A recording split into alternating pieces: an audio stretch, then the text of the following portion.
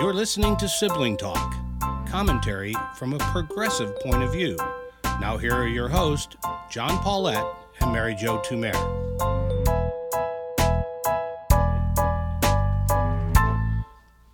Hello, I'm John Paulette. And I'm Mary Jo Tumer. You know, Mary, I know this kind of got lost in the news of the British royals and kind of all the important things there. And of course, really important things here in this country with the passage of the British royals. Like, I cannot believe how many people watch that, how much news coverage that's gotten. And the only thing I can say about it is it does mean we're getting back to normal, where what's happening with the British royals is leading the news. Absolutely. And it, you know, several things struck me as being important in that. One, given the number of people that watched it, everything we've read for the last, 5-10 years is how media is totally fractured and segmented, except when it's Oprah and the British royals. And then it's like watching Roots in the 1970s. Everybody watches it. Oprah pockets like $7 million from it. And I guess that's the second thing. Who knew that Oprah was still culturally relevant? And she apparently is. Well, I guess. And I guess now we're talking about it too, but this is the backstory. So she's been working on this interview since before those two got married. She's friends with, Meghan Markle. So the royals would never allow the Queen or whoever makes those decisions wouldn't allow her to interview them until now. That's what I heard. But the one thing I thought, it has united the United States against England. Yeah. Because their view of the coverage and our view of the coverage is so different. Again, I haven't really watched it, but I was having a conversation this morning with Mo about this racist thing, like what color will the baby be?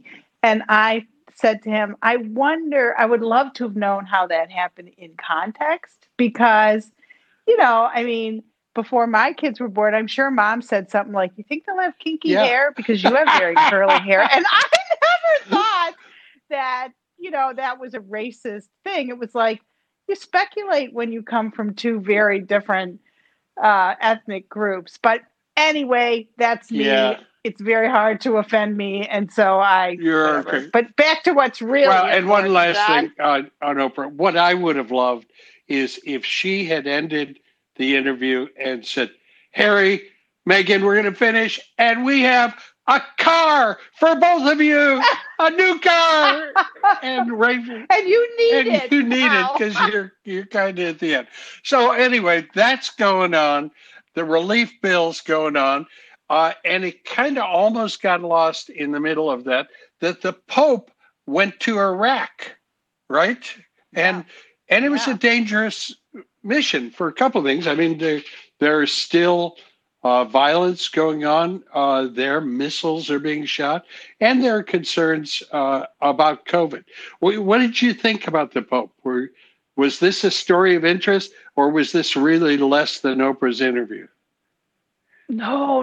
I thought this was really interesting. And I did read, I think it was in the Times, that's something he's really wanted to do since he took over the papacy, and in a mission to kind of bring the great world religions together and help them understand, meaning Islam, Judaism, and Christianity.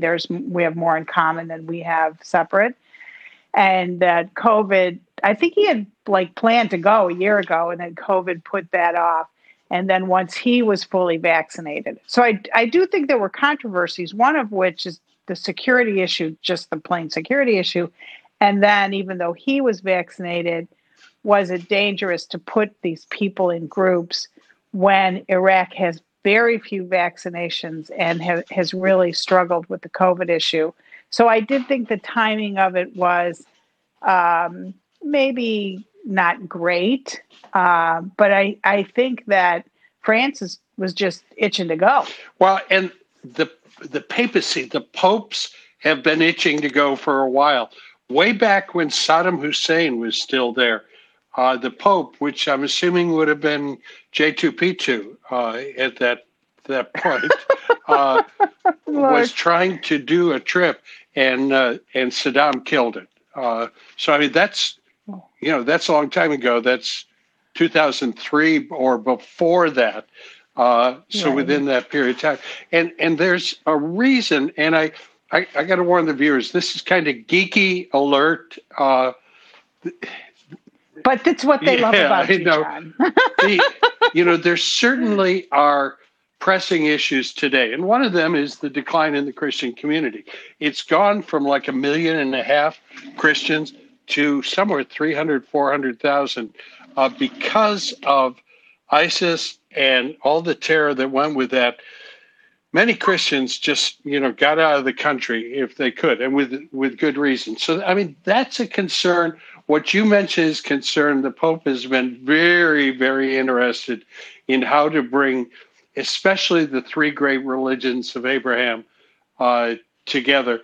And nothing does that more than going to Ur, which is where Abraham comes from. That's the beginning of everything. So how do they know that? I mean, this was so interesting. Actually, I learned a lot with the Pope in Iraq that I did not know, or if I knew sometime when I was a kid, I have forgotten. And how do they know that's where Abraham was from? Well, it's specifically stated in Genesis, in the Bible. So, I mean, you've got to kind of accept that or not accept that. Although the memory, see if I say this right, the memory of the Jewish people from much later, like roughly 6th century, when much of this is being written down, is very clear that they are not from Canaan. They are not from Palestine, that they came from the east, and that specifically they came from Mesopotamia, and the town was this town of Ur, U-R. What's interesting is how much that says to them. We came from a very civilized, educated place, because most scholars place Abraham and his departure at about the time of Hammurabi. So this is not just, we get a picture just of a lot of nomads wandering around. Babylon at that point, or Mesopotamia at that point, is the Code of Hammurabi. Much of the much of the source of civilization is going on there. So this kind of underlying narrative that, yes, we know we are nomads coming into this foreign land, but we come from a place of great learning and distinction. I think that underlies that. Does that make sense? So is that, it does. I mean, that's really interesting. It's one reason I wanted to talk to you about this, because I knew you'd know all this stuff. But is that, so that's really the birthplace of a single God, the belief in one deity. Because what kind of religion were the people there before? Animist or? They are, and it is probably not the birthplace of monotheism. This group comes, and there's a variety of God figures. But what they meet up with later is Egypt. And Egypt, I think we have good reason to believe, had developed monotheism. We know in particular that one king, emperor, pharaoh, right word, by the name of Akhenaten in Egypt, had moved Egypt very painfully to monotheism. It then reverted back after that. But this other memory that the Jewish people had was that they had come from Mesopotamia, but they had gone to Egypt, and they came from there. So, by the time they really begin developing as a people, and I'm going to put that around 1000 BCE. Solomon, who's kind of the second king, dies in 900 BCE. So there's some sense of empire there. They have three big threads in their belief. Our roots are in Mesopotamia, the seat of learning. We had an experience of being a people who were captured in Egypt, number two. And now we have come to this land, which actually isn't ours, but it's okay because God promised it to us. And those three kind of come together in one place. All right. So at least even with all of that, or Abraham is seen, right? I mean, in our Christianity, Islam, and Judaism as kind of the father of monotheism? The father, absolutely, because he recognizes that there is one God. Now, actually, within the history of Judaism, after Abraham, the idea that there is only one God is not clear for a long time. It probably does not fully emerge till around the 6th century. Instead, what they saw as monotheism is not that there was only one God, but that their God was the best God and the strongest God. And so there's constant mention of other gods and worshiping other gods. All those things go on. It's there within Moses. But our God is the best God, which I guess is kind of partly saying he's the only God because he's the strongest of them. He's the biggest God. He's the prime God. He's the best God that there is. Now, this goes on to another interesting thing about Iraq. More nerd here. In 586 BCE, and you are welcome to question why I know that date in particular, but Babylon finally gets tired of Jerusalem and the kingdom of Judah. They're supposed to pay tribute. They don't pay it. Lots of things go on. And Babylon levels Jerusalem and takes about 80,000 of the leading Jews and takes them to Babylon, where they will stay there for another, it's not exactly 40 years, but roughly that period of time. Then Babylon gets defeated by Persia, and Persia says, we don't need all these Jews about here. You guys, if you want to, go home. Follow the numbers here. 40,000 go home. Now, about 80,000 got there first, and they had babies. A big group stayed in Babylon, and a very substantial and very educated Jewish community developed. This is way back in like 530 BCE. In our very Western-oriented view of Judaism, we think of everything happening like in Israel or in Asia Minor. No, one of the biggest and most important communities was in Babylon. It continued that way. One more step, and I'll leave this alone. So come to the time of Jesus.